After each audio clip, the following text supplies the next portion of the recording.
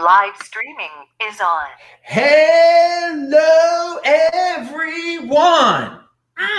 This is Adam Meister, the Bitcoin Meister, the Disrupt Meister. Welcome to This Week in Bitcoin. Today is February the 21st, 2020. Oh, yeah. Strong hand. Golden age of the 2020s. Bitcoin is the next Bitcoin in motion. Value your wealth in Bitcoin. It's the apex predator. I'm offended by selling. We're going to talk about that. Unconfiscatable. All right. Hello, my elite friends. Maybe we'll have time for questions. You can type in Bitcoin Meister in there or do a super chat to get my attention. But we've got three awesome guests coming from all around the world. And you love all these guys. They are veterans in many ways. UK Bitcoin Master here. Boris is here. And Bitcoin Tina is in the house. Oh, yeah. Everyone is really excited. I'm pumped. I spoke yesterday in Long Beach. I'm going to Las Vegas tomorrow. I'm on fire. Pound that like button, people. So let us start off with a quote from the always controversial and fun Bitcoin Tina. Where is the quote? Okay. I'm tired of people blaming Bitcoin whales for knocking the price down. Whoever thought trading Bitcoin, an insanely volatile asset, with leverage deserves to lose their money. Only a complete moron trades Bitcoin with leverage. Every leverage trader is on the way to no coiner. Okay, what is that all about, Bitcoin Tina? I'm a guy that's offended by selling, but you seem like you're really offended by selling. Well, I agree with you, Adam. I think that trading generally is really quite hard. I think that it looks easy. When we watch fighters in the ring, we watch ball players. These guys make stuff look easy, but it's not. You get into the ring with a heavyweight champ. You get into the ring with the middleweight champ. You get on a basketball court with professional players, baseball diamond with professional players. It's not easy. It's a very, very hard game. And when you start to trade, that's who you're trading with. Now, granted, your biggest enemy is yourself when it comes to trading. Most people aren't really very good at it, and most people lie to themselves on how good they think they are at trading. They don't really evaluate what their returns would look like over really long periods of time when you're factoring in taxes as well as your total P&L. And I think that what we're going to find for many people is that over the course of a full cycle, you're going to find out that you didn't trade nearly as well as you thought you did. And you're going to find out that you're going to have done a lot better as a hodler. I think that there's a very small percentage of people who are really good, successful traders. And I think that number is actually quite small. And I think that most people are actually quite bad at it. Really good traders benefit a lot from really bad traders. That's whose pockets they pick. And I think that in a major bull market, which I see Bitcoin as being the biggest secular bull market in all of history. And I think that properly measured over a full cycle, which has got to be at least 4 years, very few will outperform HODL. And I think that given the fact that we watch this thing 24/7 and that we are very attuned to the price typically. Look, I watch the price, but I'm not trading. I have traded over the years. I'm not trading this asset at all. We think that we can buy it well, sell it well. And the worst lies that we tell ourselves, the worst lies that we tell are the lies we tell ourselves. And I think that everybody I tell this to, they argue with me. They tell me, no, I know what I'm doing. I can do it. And I don't honestly believe that they will find over the course of a 4-year period, 5-year period, that they will have outperformed simply buying several times, a form of dollar cost averaging, and really looking for long run swing trading. So I have no problem if you want to sell a little bit at wherever you think the top is. I don't know where the top is, 50,000, 100,000, 200,000, 400,000, who knows, maybe more. And you want to take something off up there? Sure, go ahead. You're up 5x, 10x, 20x, more. Definitely take some off. We might have another drawdown, which is significant, and you'll be able to redeploy. You're entitled to spend that money, live well, be able to go out and do the things that you like, buy the things that you like. That's why we do what we do in investing. But shorter term trades are extremely hard. This market reverses itself rapidly. The other day we ran up, I don't know, a little less than 10%, and we sold off similarly about 10%. I don't know how anybody could possibly trade these things. I have yet to come across a trader who doesn't tell me they do very well trading. Well, I want to get into the leverage aspect of it, because the base level for me too is similar. Like, how can anyone even trade this? But why are people getting leveraged on this stuff? And explain. Well, the argument is this. The argument is, well, if I put up a relatively small position, a 0.5%, a 1% position, and I lever myself 5 to 1, 10 to 1, and people leverage themselves more, they think they can trade it. And the problem is that the argument is, well, if I get it right just once, and I've made a 10x bet, a 20x bet, a 50x bet, then I can afford to lose X number of times. The real question is, are you really evaluating your P&L properly over a significant time horizon? I think that people are going to find, looking back on this period, that the returns over the course of the next year, 2 years, 3 years, 4 years, may be anywhere from 20x to 50x. And I think it's going to be pretty hard to outperform. So if you had $1,000 and you lost that $1,000, and it turns out that we went from lower numbers, we went from $3,000 and $4,000, $5,000, we go up to $300,000, $400,000. I don't think you're going to outperform that. No. Now, very few people agree with me that we're going to do numbers like that. They think I'm crazy thinking $100,000. People go after guys like Plan B, who says that his numbers show we could do $100,000 potentially within a couple of years. People think that's crazy. I don't happen to think it's crazy. I actually expect it. I think people go after Plan B for the after $100,000 predictions. That doesn't. The after $100,000 predictions don't matter. First, we got to make it to 100,000. Yeah, well, there's some people are very impatient. Some people like the clickbait, and some people like to talk about the huge numbers. I don't think talking about the 6-digit realm is too crazy. I don't think that's too wild. I don't think that's. I don't think the much bigger numbers are crazy either. And the way I see that is, I reflect back on the early 90s when I remember people having a very hard time imagining companies that could trade at the kind of market caps they were trading at. And today, those self-same companies are household names, trading at some of the biggest market caps in the world. So I think that what you have in the way of Bitcoin is you have something which is not going to be measured along the lines of companies, but compared to markets.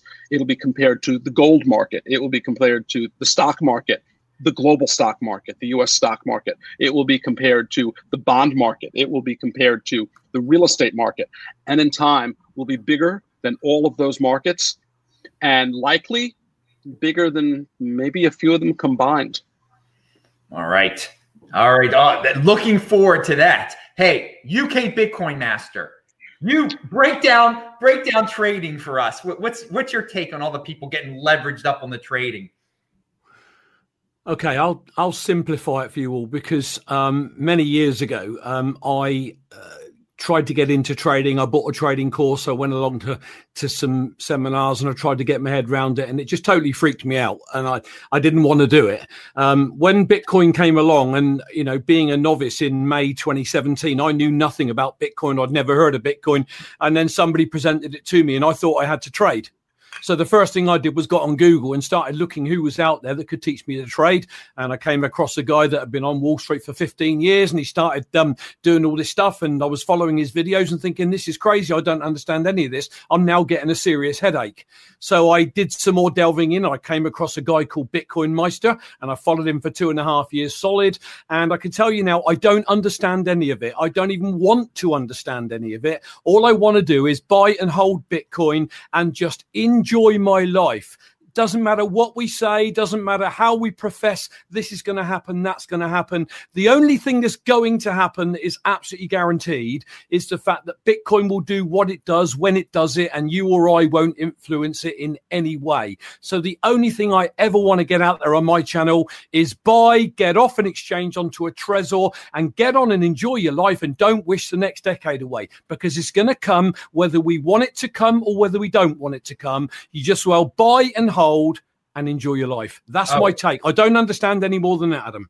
Oh, pound that freaking like button, people. He brought it down to the real level there, right there, man. That's how I feel. I like that. I like that a lot. Yeah, don't worry about those price fluctuations. Long-term thinking. Boris, any comments on what we've been talking about here? Yeah, a lot. Well, first of all, I think when people start to trade, they look to the past. And even if you have a 99.9% chance of losing everything, people go like, oh, that means that I have a chance to win a lot of money. That's why people play the lottery. It makes no rational sense, but people do it anyway. And personally, I don't mind. But I think it's an easy door inside the rabbit hole. You have no idea what Bitcoin is, so you trade it because it's worthless, because you don't understand the fundamentals. And once you lose enough money, you will learn this lesson, and you will learn more about the fundamentals of Bitcoin. So, to be honest, I don't really care about traders that much. I don't trade myself.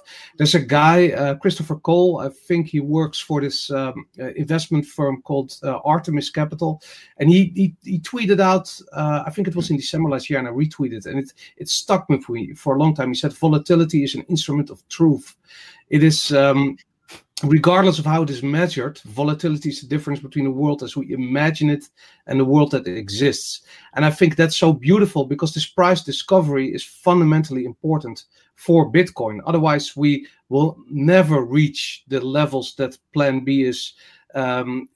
He's not actually predicting it. Predicting is a wrong word. But this whole stock to flow model, if you believe in that model, then the price levels that come from this model are a given. Unless the model breaks, of course. So if you like this model, and if you believe in these fundamentals of Bitcoin, the reasons why this model will work, then yeah, I mean, you're going to lose money if you trade it, and you're going to be happy when you hodl it. But regardless, I understand both sides. I see a lot of people in my surroundings, and you know, I finally get them to buy a little bit of Bitcoin, and I see them again like in 6 weeks, and they are on Binance, betting it all away on coins you never even heard of. And basically, I don't understand it, but it's happening again. It happened in 2017, and it's happening again, and it makes no rational sense. But I guess people just like to gamble, and they want to be rich. Yeah, people like to gamble. It's all cyclical. The gamblers will be back. Hey, everybody's got to play their role in the ecosystem, I guess. Now, let's move on to something we were talking about off air. Something that you want to talk about, Boris, actually. Safe haven asset Bitcoin, coronavirus. What's going on? Yeah, I think this is huge news, and it's highly underreported. And everyone who follows the financial markets is noticing this crazy dynamic that when good news happens, the markets go up. When bad news happens, the markets go up, and when worse news happens, the markets go up even more. It's insane. It makes no sense. And so we have this coronavirus threatening between 60 and 80% of China's productions, which is basically, that's everything that we get here in the West, from toilet paper to medicine. I mean, there's really, you can even start describing the impact that these quarantine measures have on the production of China. And we see it starting now in Japan. We see it starting in South Korea. This is going to be the implications of this are going to be absolutely huge. There is no way you should own stock in Boeing or in cruise ship companies or in car production or any production company that's involved in production in China or gets their parts in some way from China. It is going to be absolutely horrendous. So what's happening? We see Bitcoin go up. So we see the markets go up and we see Bitcoin go up. And that's fascinating. We saw it at the beginning. At first, we saw it with the Soleimani assassination, the Iranian general who was killed near Baghdad. Markets went down for a short period, for a small correction, and Bitcoin went up. Gold went up too. And this was the first time ever. Now we see it again with this coronavirus. Actually, we see it again today. Markets are down a bit. There's a dip. Bitcoin goes up. It's extremely interesting. And I think personally, I mean, you never know, but I think people understand more about the fundamentals of Bitcoin. And when you do that, when investors start to understand the fundamentals, it is a natural safe haven. So we'll see this more. It's the first time we've noticed it, but it's huge. It's absolutely huge news. Okay, I'm going to tie this in with Bitcoin Tina here with an article from well, it's a title that kind of goes with the flow of what we're saying. The 30-year Treasury yield inches toward all-time low as coronavirus spreads beyond China. Okay, so they're trying to connect the 30-year 10-year Treasury and 30-year Treasury yield or 30-year Treasury yield to this. So what do you have to say about the safe haven aspect? I'm going to disagree pretty strongly with Boris. Okay. In fact, I disagree with almost everything he said. Okay. One, Bitcoin is not about the legacy markets. Bitcoin is about an emerging economic paradigm. Bitcoin is neither a safe haven asset nor a risk-on asset. Bitcoin is actually both. Bitcoin will do well in a risk-off environment and a risk-on environment. Bitcoin will do well under all circumstances. Bitcoin will be supercharged because the central banks are flooding the system with liquidity. And Bitcoin, as a scarce asset, a verifiably scarce asset, will do extraordinarily well in that environment. Some people believe there'll be a hard deflationary crash. I disagree with that pretty strongly. I've been looking for that for 30 years, and I'm convinced we won't see that because we'll see continued easing from global central banks. However, if you were to get a global deflationary crash, if you control your own private keys, you will have access to the best money in the world, and many people won't get their money back or will get it back only piecemeal. So in that event, you might say that Bitcoin is a safe haven asset. However, prices of Bitcoin will almost certainly crash in that situation, except unlike people who have their money in banks or brokerage firms, you'll get your money more rapidly. Two, after they start easing dramatically, liquidity will flow into assets, and it will especially flow into Bitcoin because Bitcoin is a scarce asset. So I don't like calling Bitcoin a risk-on asset or a risk-off asset. I think Bitcoin is good in all places at all times, and I don't like to limit what the potentiality of owning Bitcoin is. I think let me put it this way. There is no alternative. That's his name. That is his name. You're limited. All right. So Boris, do you have thoughts on that?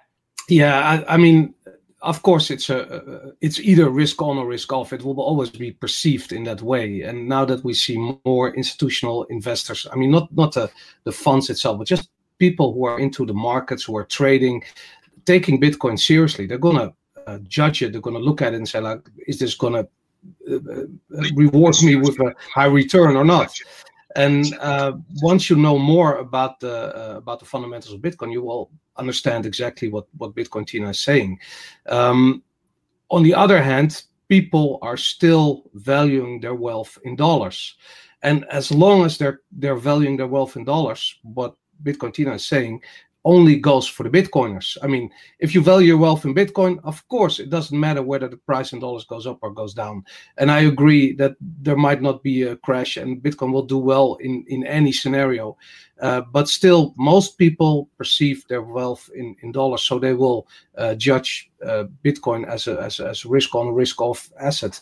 And I like the way that people learning about Bitcoin, understanding the fundamentals, and maybe seeing it more as a risk-off asset because it doesn't behave in synchronicity with the markets. And that's I think that's very interesting. That's people are learning about Bitcoin, understanding the fundamentals. All right, Bitcoin Tina, did you have anything to say about the Treasury yield? There's a lot of people. Yeah, I just want to come back to this because Okay. I think this is really important.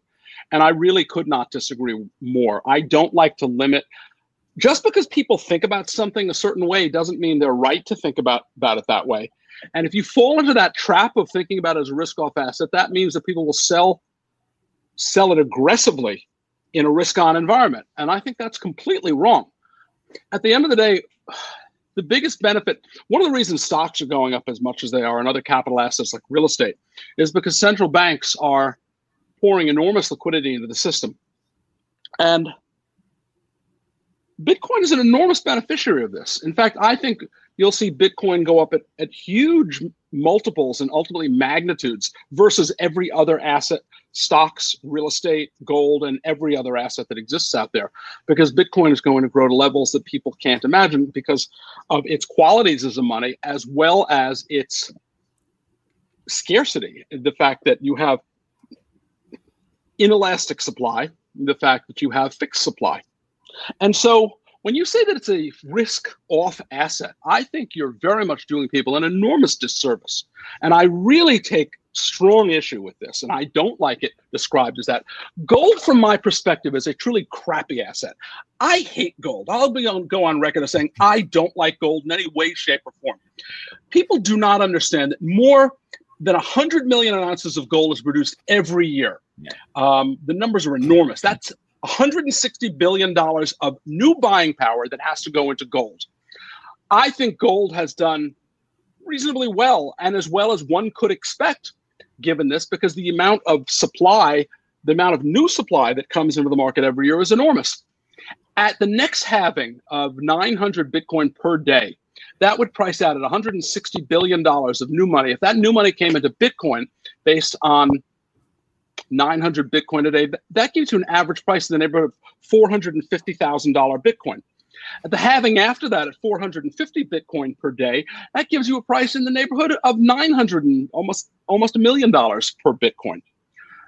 This idea, and I don't disagree that there are risks out there. I just don't think that those risks are relevant or pertinent to why one buys Bitcoin. Regardless, I think we'll see continued. I think we are an inevitable course. I think we have a reckless train wreck in the global financial markets. I think the central banks will continue doing what they're doing because I think if they ease off on what they're doing, ultimately you have a high risk of a global deflationary crash. I think we live in a world where negative rates are a high likelihood, not necessarily guaranteed, but very high likelihood. I think you're going to see continued easing. I think you're going to see more creativity around how central banks ease. We'll have more not QE, we'll have QE, we'll have other forms of padding the central bank's balance sheets. There would be nothing that the central banks do which would surprise me. When I compare what the central banks do today versus how central banks were perceived 25 years ago, the central banks have basically pretty much en masse lost their mind, as has most investors. If I said this in a podcast, if you were to talk to somebody, if we were to magically go back in time to 1995, and you had serious Wall Street analysts or economists talking about the kinds of things going on that's accepted as normal in today's financial markets and activity by central banks, people would think that that person was absolutely off their rocker, out of their mind, and would probably consider removing them from their job if they held a job at a major white shoe firm on Wall Street or any other Wall Street equivalent around the world. This I just don't think can be stated too much. Not only that, I think we have a brewing anger amongst the public, and I think that's obvious on all kinds of movements. We see it in many countries. We see it in the United States. This is the level of anger that you see in our politics today. And I think that I will be shocked, absolutely shocked, if we do not see some form of MMT, UBI, some form of massive infrastructure projects, money from the sky from federal governments spent and tossed around the economy. And I have said and will say again, QE is the gasoline and UBI/MMT is the spark. And I think we see this going everywhere. And to me, there's no other asset to own but Bitcoin. You have to own, I call it I'm not going to curse on your show, I promise, Adam, a WTF asset. And I think everybody knows what that means. Minimum 1% position. If you have a 1% position in Bitcoin, 2% position, if you're a stock investor and you have the rest, substantial money in stocks and maybe some money in bonds, if you lose everything in your Bitcoin position, you can write that off against gains of your other investments. It won't even, and I'm talking to the United States, it won't even cost you 1% when you factor in the tax effect of this. So I hear people talk about Bitcoin as a risk-off asset, and by all means, buy it as a risk-off asset. But also, by all means, buy it as a risk-on asset as well, because it's much more than either one of those things. It is about an emerging economic paradigm, and we're so early in this, I'm sure that most people think I'm off my rocker. But I saw some really good guys, I can't remember the man's name right now, who talked about the third industrial revolution. I think we will find in the fullness of time, and I hope I live to see this because I'm not young, that we will see an emerging economic paradigm develop. People like Ray Kurzweil, Peter Diamandis have talked about it from Singularity University, as have others. I think that the world is changing in some very significant ways, and Bitcoin will very much be a part of it. So regardless of whether it's risk on or risk off, this is an asset you absolutely must own. And you should not be bouncing in and bouncing out because it's risk on and risk off, and I'm going to buy it and I'm going to sell it and I'm going to buy it and I'm going to sell it. And it goes back to the trading comments. I think you want to own it in all times, in all places, and have a position that you hold on to. Because there may be some period of time where this thing goes up in amounts that you can't possibly imagine. And if you don't have that asset on, you'll be buying it at prices which are unbelievably higher. Sorry for monopolizing the time. Golden age, baby. We're entering a golden age, but not with gold, with Bitcoin. All right. No, it's a Bitcoin age. Yeah, it's the Bitcoin. That's a better way to say it. Boris, since you guys are going back and forth, I'll let you get the final word before we get Brian in here. Well, really, I don't disagree with Bitcoin Tina. Everything he says, I agree completely with. My perspective on it is that I talk to a lot of people who are starting to invest in Bitcoin, starting to learn about Bitcoin, and they absolutely perceive it. They want to know what the risk is, and they understand that if there's a high risk, there's a high probability, there's a high upside, high possible upside, and that explains the volatility, and that's why people trade it and whatever, and that's all great. And if they understand I try to talk to them about the fundamentals so that they don't do that. They don't perceive it the way as a risk on or risk off asset. So I absolutely agree with Bitcoin Tina. On the other hand, it takes time. Bitcoin Tina, I'm wondering, how long did it take you before you finally realized that Bitcoin is this a fundamental asset which is a non-correlated, moves outside of the realm of the traditional markets? A year at most. I started studying it very aggressively. I've had an orientation looking at these issues for many, many years. And I'll give you a suggestion as to how you handle that. Don't oversize yourself. Size yourself on your basis of understanding. If you're going to be shaken out by the extreme price moves, then you own too much. If you can't hold for a move down 50, 60%, you own too much. You should be able to expect that you'll have a move that's down significantly. I bought Bitcoin starting in the fall of 2017. My first price was probably in the $4,000 range. And I bought all the way up. And then I bought all the way down. And my average price is not a great price and not a terrible price. I think that when it broke from 6 to 3,000, I started drinking bourbon every day. That was very rough for me in November of 2018 when I did not think Bitcoin was going to crack from 6 to 3,000, but I didn't sell any. I actually bought more. There were people at the time who were talking about $1,000 Bitcoin, $2,000 Bitcoin. And I thought they were out of their mind, but I argued pretty aggressively against the idea of potentially $4,000 or $3,000 Bitcoin. So I wasn't about to argue as strenuously and left myself room to buy if we actually hit those prices, because it would have been necessary to get my average down to make money to make it through further periods in owning Bitcoin. So if you buy it at $2,000 and it goes to 10, that's a 5x on your money. So that buys you a lot of time. You have to be prepared for what this asset is, which is why I'm so against leverage trading and generally against trading. You need to position yourself so that you can handle these very sharp drawdowns. Those drawdowns are opportunity. You should be buying on drawdowns of down 30%, 40%, 50%, 80%. You should not be a seller at those prices. You're giving up massive upside by selling at those prices. So if you can't handle the volatility, your position is just too big. And there is no reason that there is not a single person who should not be able to handle a 1% position with 80% drawdowns. That's an easy thing to do. It's very hard to get hurt falling off a curb. You shouldn't be jumping off the roof.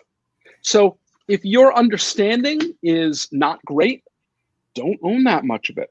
And it's these leverage traders who take these positions who wind up in creating all of this volatility because they panic out of their positions, or in the leverage case, they don't have to panic out. The equivalent of the margin clerk liquidates them. So it creates this cascade of selling.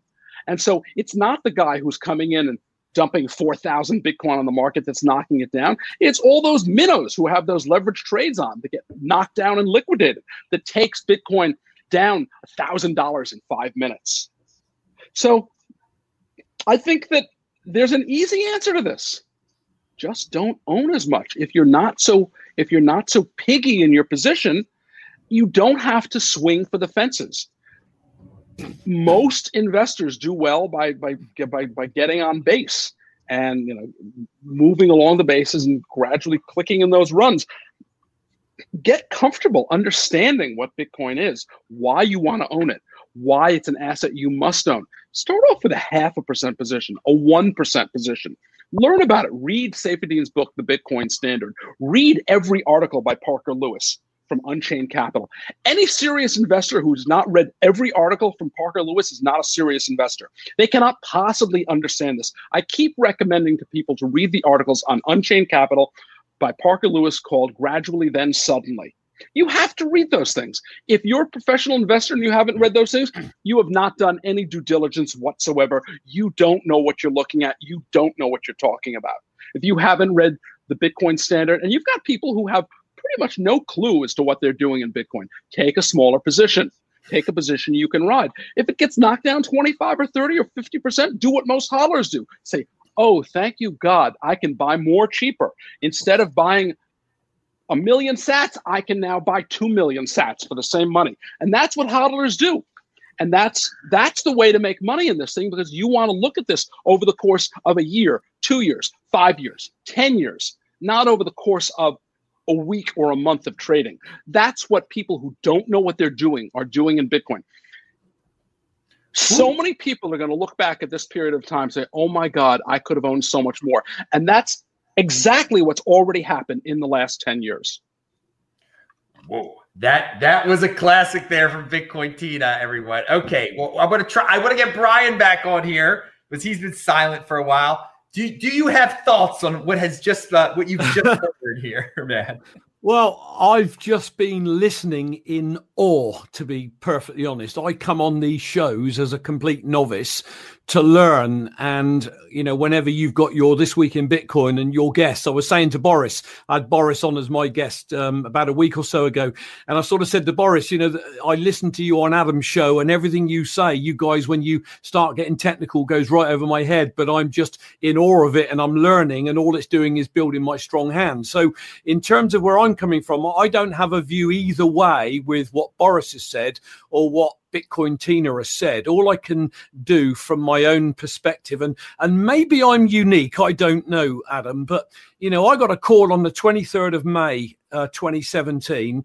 I'd never heard the name crypto. I'd never heard the name Bitcoin. I've never heard of it. Didn't know what it was. I was getting on with my life. I'd retired down to the sunny Canary Islands to see the rest of my life out. And I get this call, and it's like in the rabbit hole. And the first thing that I come across is this trading aspect. Then I come across your channel. And then I realize that I don't understand anything about anything. All I know is I need to buy, and I need to buy whatever I can as fast as I can, because this thing's going to moon. Right. So I get that out of the way, and then I start to really learn. And I don't know how many of your shows I've watched, but every single one without missing a day, even on catch up. And what I start to realize, it isn't just going to go up and up and up and up and up and up and up and up and up.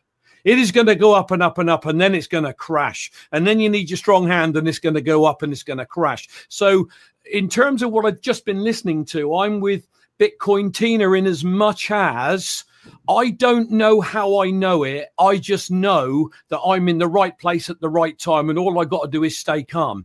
So I bought my Bitcoins, my first Bitcoin Tina said $4,000 or something thereabout. I thought he said my first one was 1,500 British pounds. Then I brought some more at 2,500 whole Bitcoins. And, you know, then I see 2017 and I see the moon of late 2017, and I think I've died and gone to heaven. And then all of a sudden I see it's starting to crash back, and I'm thinking, well, that's not going to go anywhere. That'll be all right. And I watch it go down, and I watch it go down, and I watch it go down, and I watch it go down, and we get to 3,200, and my hand is absolutely rock solid. I've got my wife in the chat. She supports me. She's following all of this, and she will tell you I absolutely don't care what the price of Bitcoin is. I am in it, and I'm going down with the ship. And my problem is, because I don't understand I understand fundamentals. And yes, I've listened to Saifedean Ammous's book 2 times. It's 11.5 hours of listening. I left school at 15 with no qualifications, so I wasn't particularly well educated. But that book, I got into it. I couldn't put it down. Whenever I was out walking or whatever I was doing, I was listening. I had to go back a second time. And whilst I don't understand it all, it makes complete sense. The complete sense is, this is the best, hardest, soundest money you are ever going to find in human history that can't be manipulated. And why on earth somebody wouldn't want to get some of their hard-earned money and put it into Bitcoin as opposed to a flipping bank savings account where you'll get nothing for your money? I'm watching my in-laws in their 80s telling me that everything they worked for 45, 50 years for is not worth a flipping jot in terms of what they're getting back for their savings. And yet for me, I clearly see, even though I don't understand the technicals that you guys always talk about, I clearly see that this is the future. Nothing, I can't, on my own shows, you know, from the level of understanding that I've got, in my heart, I just know that if Bitcoin fails, that it is it. We are done. It's over. It's finished. How can it fail?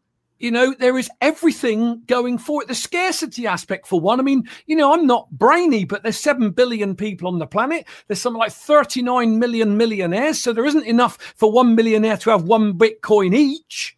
So when this thing gains some momentum and everybody wants a slice of it, I'm totally and wholehearted with Bitcoin Tina. This thing is going to go to unparalleled heights that we never dreamt was even possible, and none of us can even imagine yet.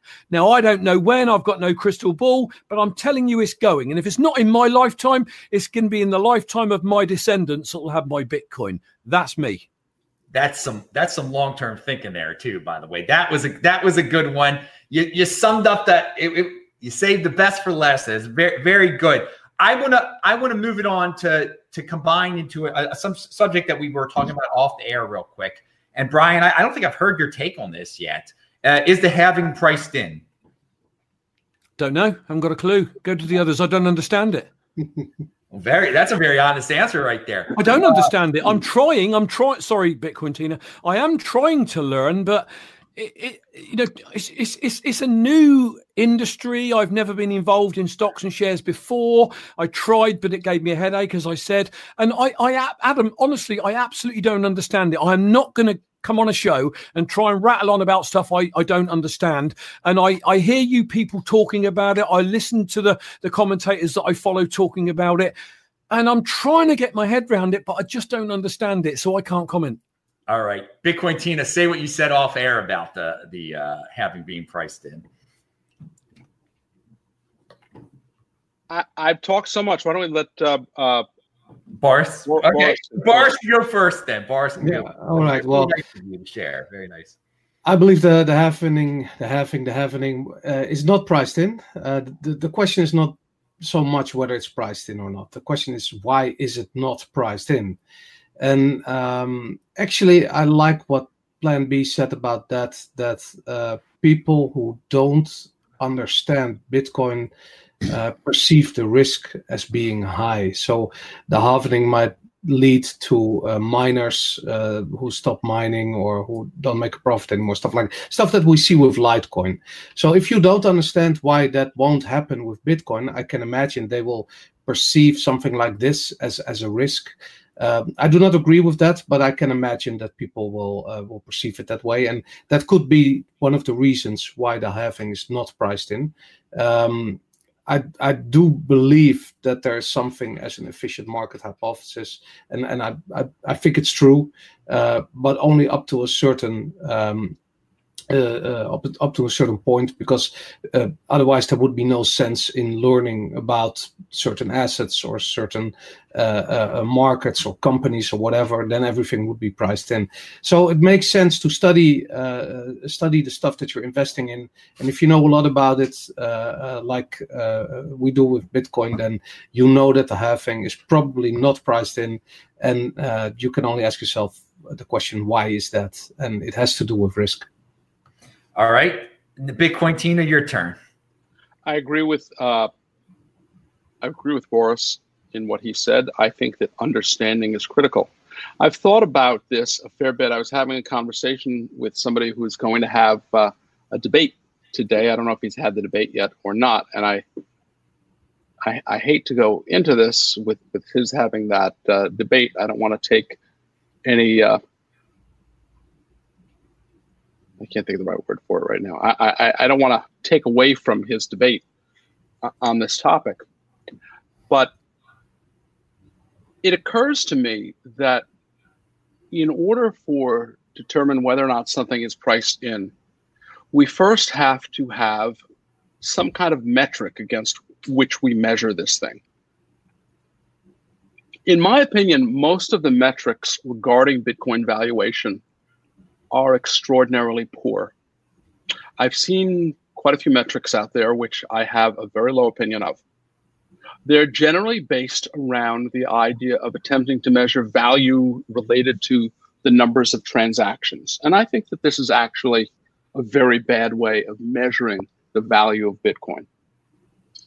For me, the way I measure the value of Bitcoin, and I don't know how to quantify this, I'm going to butcher this statement. Albert Einstein said, "Not all that is important can be counted, and not all that can be counted counts."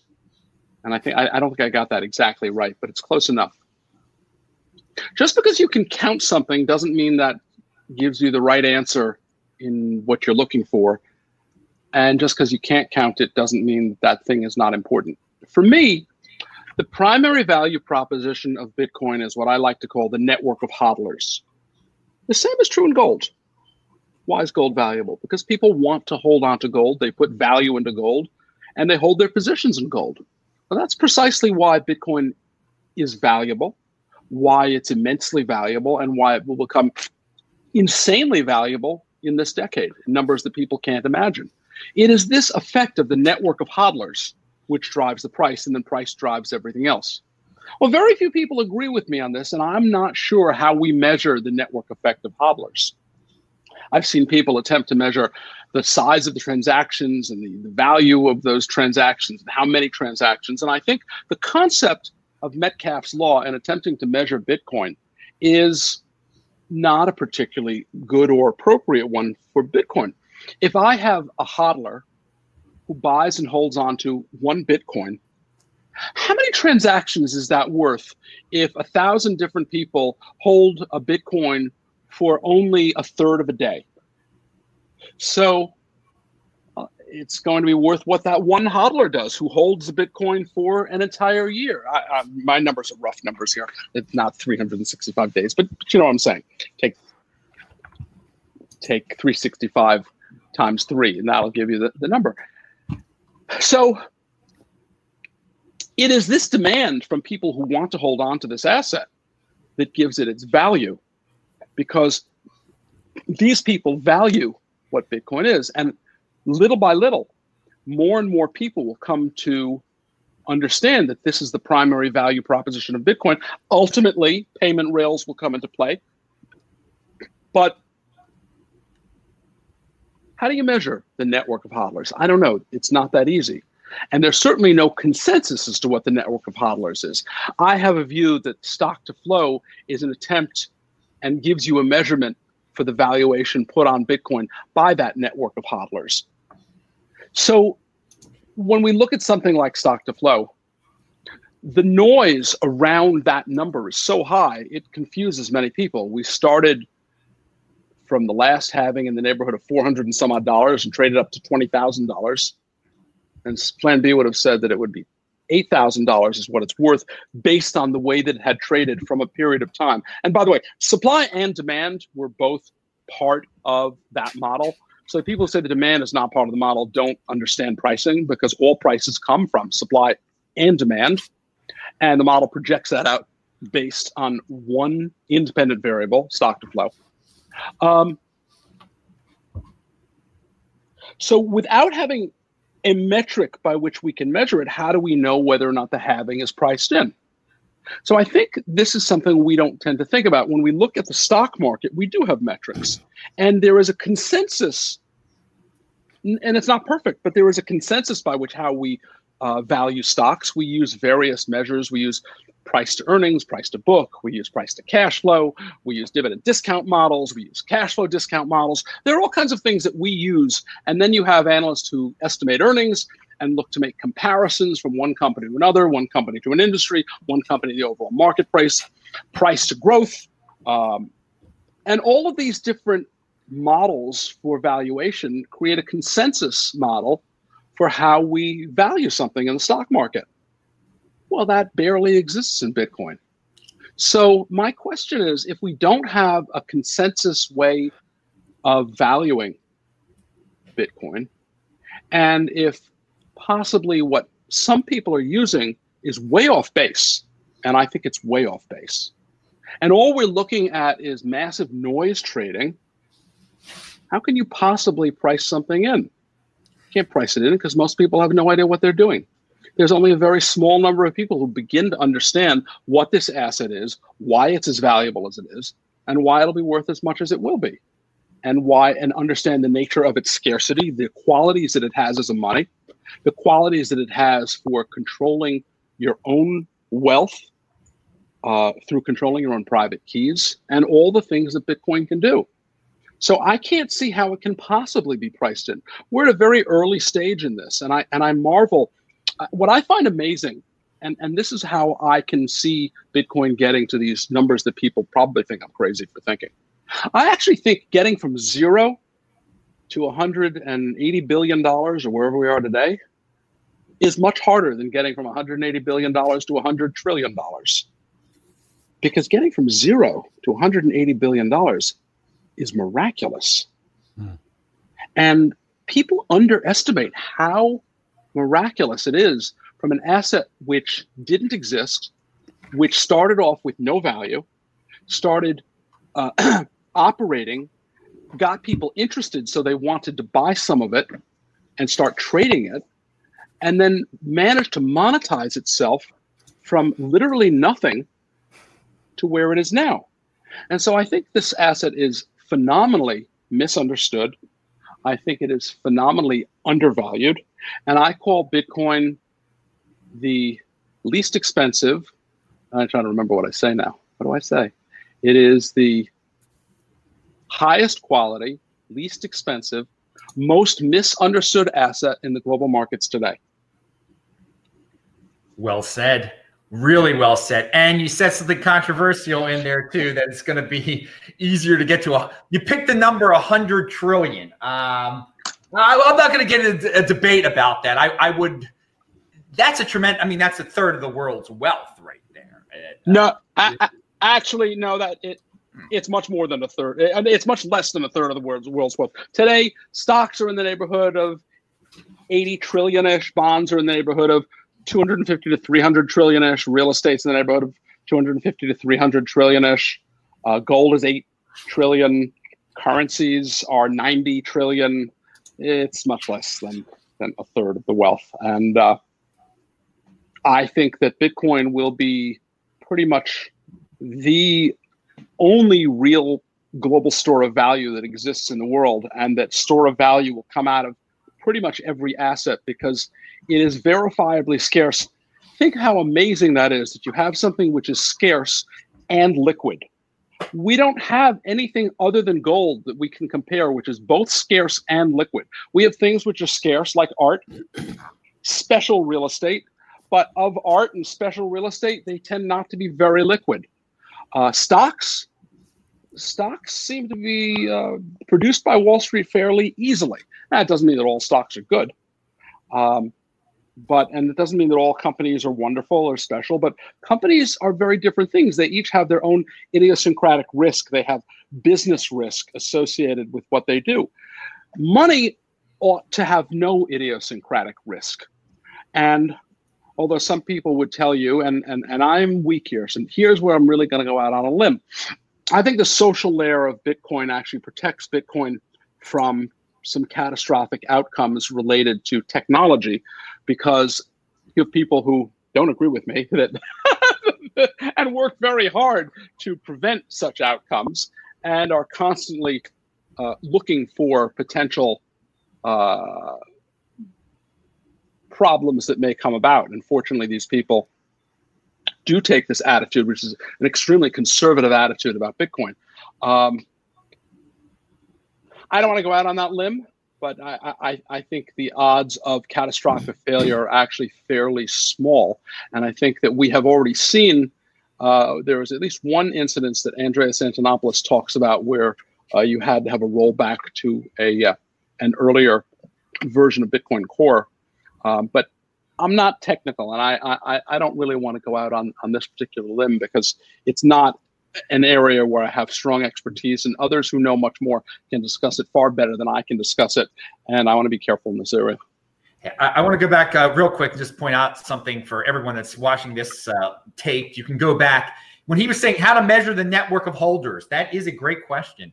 That is a great question. What is the proper measurement of the network of holders? We shall see. I have trust in all the minds out there that will get a great metric for that, and we'll put everything in perspective and show us why we right now can't say the halving is priced in, because we don't have the proper metrics right now.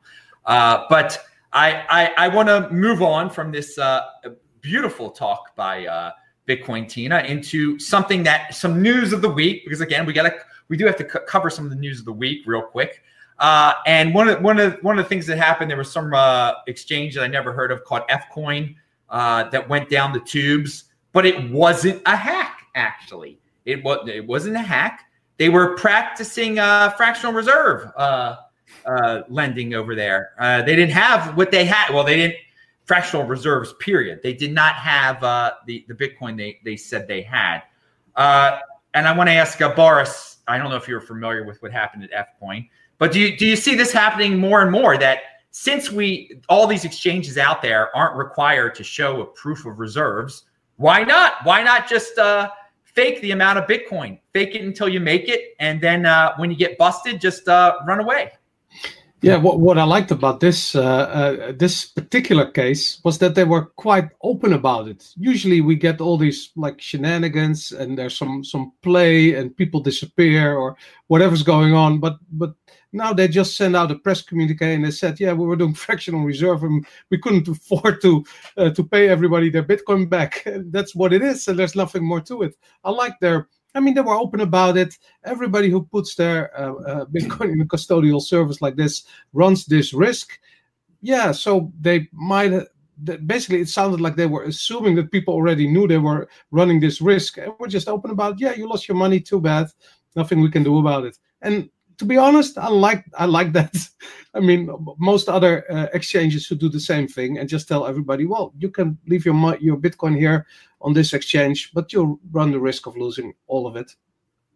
Yeah, this is the space we're playing in, people here. That another reason not to trade. Because there is no proof of reserves, so you must assume that, especially the ones that are totally not regulated and outside of the Western world, that they're practicing something like this. Brian, did you have a take on this? Yeah, like Boris said, it's refreshing that they were honest about it. But again, coming from a not understanding all this point of view, I was rather hoping in an idealistic world this sort of stuff wouldn't go on in Bitcoin, because we've had enough of it with the old financial model of, fractional reserve lending. But, it's clearly, unless there is something put in place where, proof of reserves is there, it's going to continue to happen. And, I was only saying on my show yesterday, I can see very soon another Mount Gox happening somewhere. There's going to be a huge, exchange. Something's going to happen. And you just don't want any of your Bitcoins on an exchange. The only thing, unless if you're a trader and you're in and out of exchanges, well, hey, listen, fair play to you, way to go, not for me. It is about, accumulating, getting an offer on that exchange, controlling your own private keys. This is going to happen as Bitcoin gains momentum, gains traction. We head into the bulls again. It's going to we're going to hear more and more about this. So, my only advice is just get it off an exchange. Don't leave anything on an exchange that you don't need to be there. You know what? I agree that we're going to have something like Mt. Gox. I bet it might not even be at an exchange, though. It might be at one of these DeFi platforms, which we'll get into in a second, actually. But I do a Bitcoin Tina, proof of reserves, fractional reserve exchanges. Do you have any thoughts on that? No, I agree pretty much with what Brian just had to say. Yeah, excellent summation there. All right, well, let's get into the other news of the week. And it's been DeFi's been a flavor of the month lately. Okay, people are excited about DeFi. It's bringing a lot of new people into the space, no doubt about it. Traditional investors like that kind of thing. Oh, I can get interest on my holdings.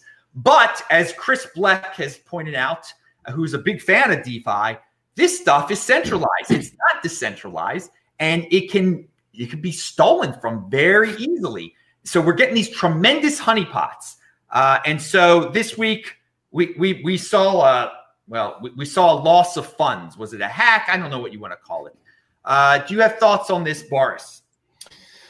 Well, whoever did it is obviously really, really good at understanding how these systems work. When I read what actually went on, it blew my mind, because the way this DeFi smart contract worked is that they you actually borrow the money and have to pay it back in the same transaction. So in this one transaction, this guy manages to pump the price on one exchange and buy stuff on another exchange, or sell stuff on another exchange, and return the money and walk away with a profit.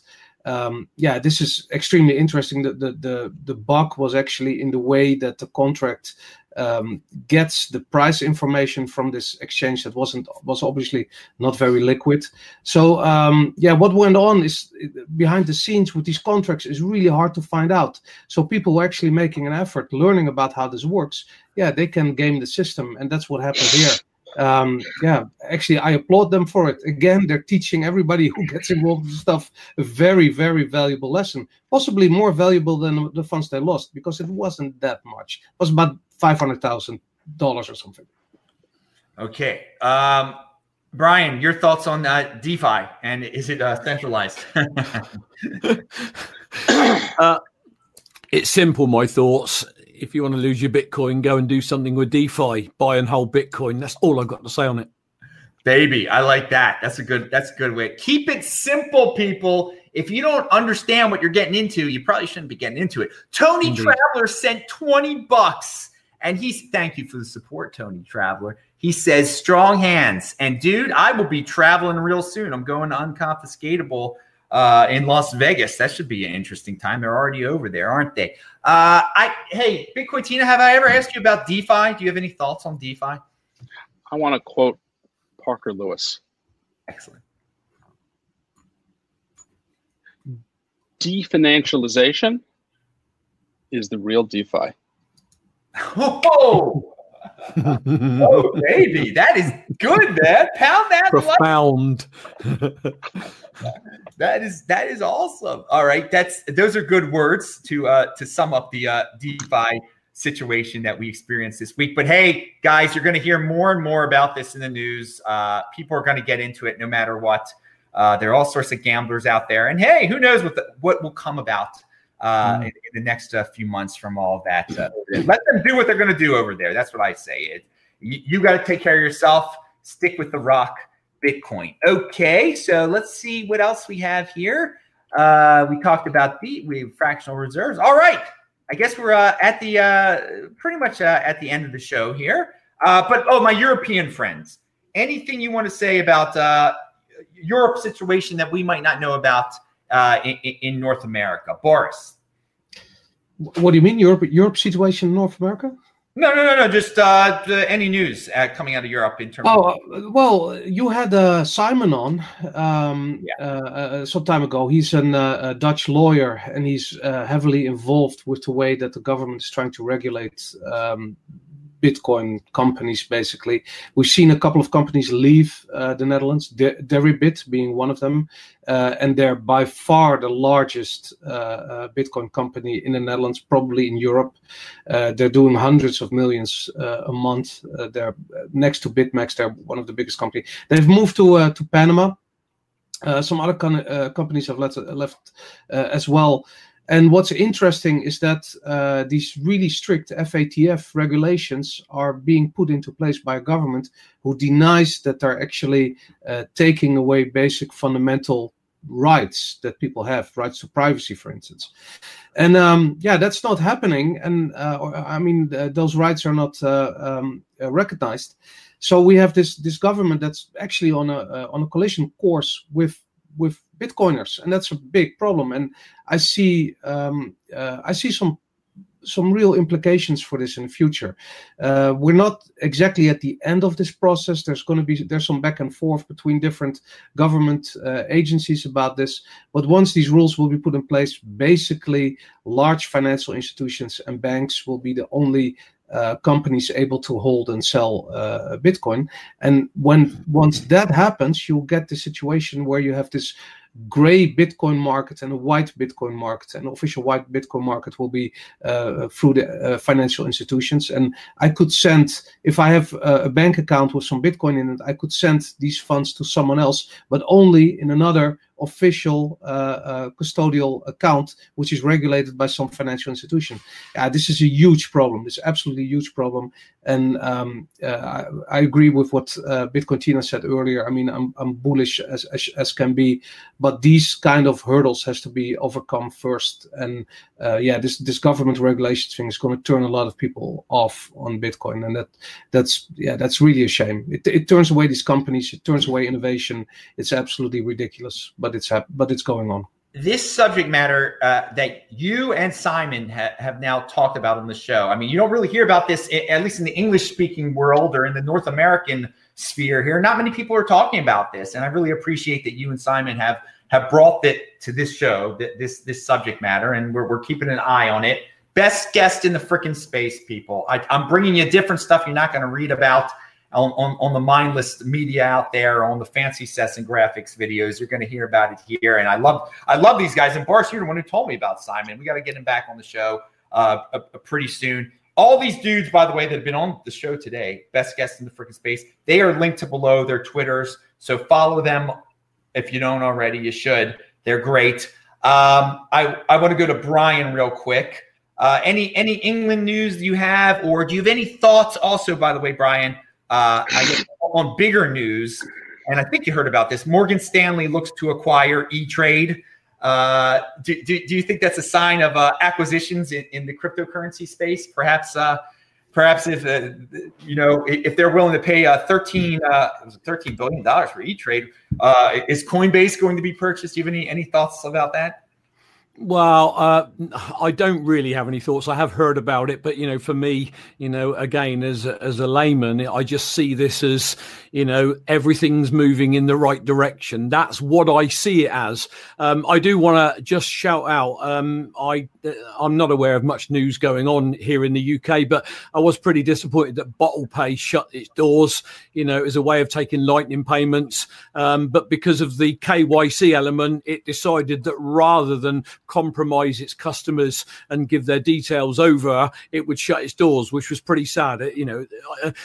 Very ethical from Bottle Pay to do that, but equally there's another company, a Lightning company, that's gone to the wall because of, us wanting to keep our privacy and them wanting to keep our privacy, and the government saying, hand it over, us, we'll shut you down. So basically, well, you won't shut us down, we'll shut ourselves down. But a good company that went to the wall. That's pretty well all I'm aware of here. I have heard about what's going on with this acquisition. And for me personally, I can only see that as a huge positive for the space.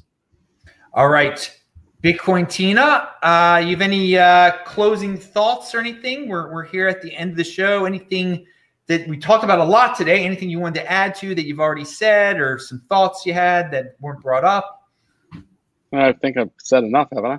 No, it's never enough. People want to hear more. The world is not enough. That was the name of the movie. Pound that like button. But no, seriously, this is your time, your conclusionary thoughts part of the show. I don't have anything else to say. Oh, thank you. Baby, a man of few words right now, but before, lots of words. All right, guys, let's hear Brian, your conclusionary thoughts. Well, firstly, thank you for having me back on the show. I know there's a couple of times you asked and I wasn't available, but it's great to be back on the show. I also want to say it was superb to be listening to Bitcoin Tina, and I could listen to him all day. You should have had the show with him alone because it was superb. Not decrying you, Boris. We had a great time on when I interviewed you as well. But, Bitcoin Tina is just incredible in my view. Controversial, yes. Tend to use a lot of his tweets on my show. But that was superb. If I can, I do have my own YouTube channel, Bitcoin for Beginners. Am I allowed to plug that? Is that okay? Heck yeah, pound it, baby. Yeah. Yeah, so people, just check me out, ukbitcoinmaster.com. Bitcoininterviews.com is where I've done all my interviews to date, including Boris last week. I've had Adam on. You're coming back on, Adam. You don't know it yet, but you are. I'm trying to get Simon Dixon on as we speak. I'm in communication with his PA, I guess you call it. Vortex has been on, Ansel, Linda, many others. So check bitcoininterviews.com out. But I do want to give a quick shout out, if I may, to a cause that's going on that very few people are getting to hear about. And that is a cause for a lovely gentleman from Cleveland in Ohio called Pastor Phil. Very astute, very switched on Bitcoiner, brought lots of people into the space, doing a simple Treasury firmware update, and was scammed out of 14.2 Bitcoin. And I've just got this philosophy and this belief in humanity that if thousands and thousands of people do a little bit, we can make a difference. And I'm not going to let up on this until we've got Phil some of that Bitcoin back, particularly if you read the man's story. 16 years as a pastor in the church, worked within the American military. Him and his family took in disadvantaged children and adopted them as their own. And he was building his Bitcoin for his family when he was gone, and the whole lot was hacked. How would you feel, people, if you had 14.2 Bitcoin today and tomorrow your wallet said 0 because you made a tiny error that anyone could make, never mind somebody as switched on as Pastor Phil? So please, I implore all of you, if you've got a tiny bit of Litecoin kicking around, be Rhodium, or even a bit of Bitcoin, head over to bitcoinstolen.com and put a tiny donation in there. Pastor Phil messages me every single time a donation comes in with, bless the Lord, somebody's donated $7. And he is such a humble man. And sorry, I am going to take this opportunity. People go and send flipping Bitcoin to blasted Peter Schiff that does not need it, send a little bit of Bitcoin to this lovely pastor out in Cleveland who desperately needs it. That's me. Thanks for having me on the show, Adam. I greatly appreciate it. Awesome. Pound that like button, people. Check out the URL that he talked about. Boris, you get the final word. Well, thanks for having me, Adam. It's always a pleasure. Again, I like it. I love talking to Bitcoiners. It was an honor to be on the show with Bitcoin Tina. I always love to hear him talk. It's it's great. So, guys, thanks a lot, and I wish you all a very good night. All right, dudes. That was a classic show. Remember, we do this every freaking Friday. Who knows what time it comes on? It's This Week in Bitcoin. I do a new show here every day. So, of course, please tune in every day. That's a conviction for you right there. Strong hand conviction. You know you get that here. Best guest in the space here. Thank you, guest. It was really a great time. Hey, tomorrow I'm going to be in Las Vegas. Perhaps I'll see some people in Las Vegas tomorrow. Shabbat Shalom, everybody. I'm Adam Meister, the Bitcoin Meister, Disrupt Meister. Remember, subscribe to the channel, like the video, share the video, check out the links below, pound that like button. See you all. Have a great weekend, everybody. See you. Cheers, everyone. Bye-bye. See ya later. Thank you.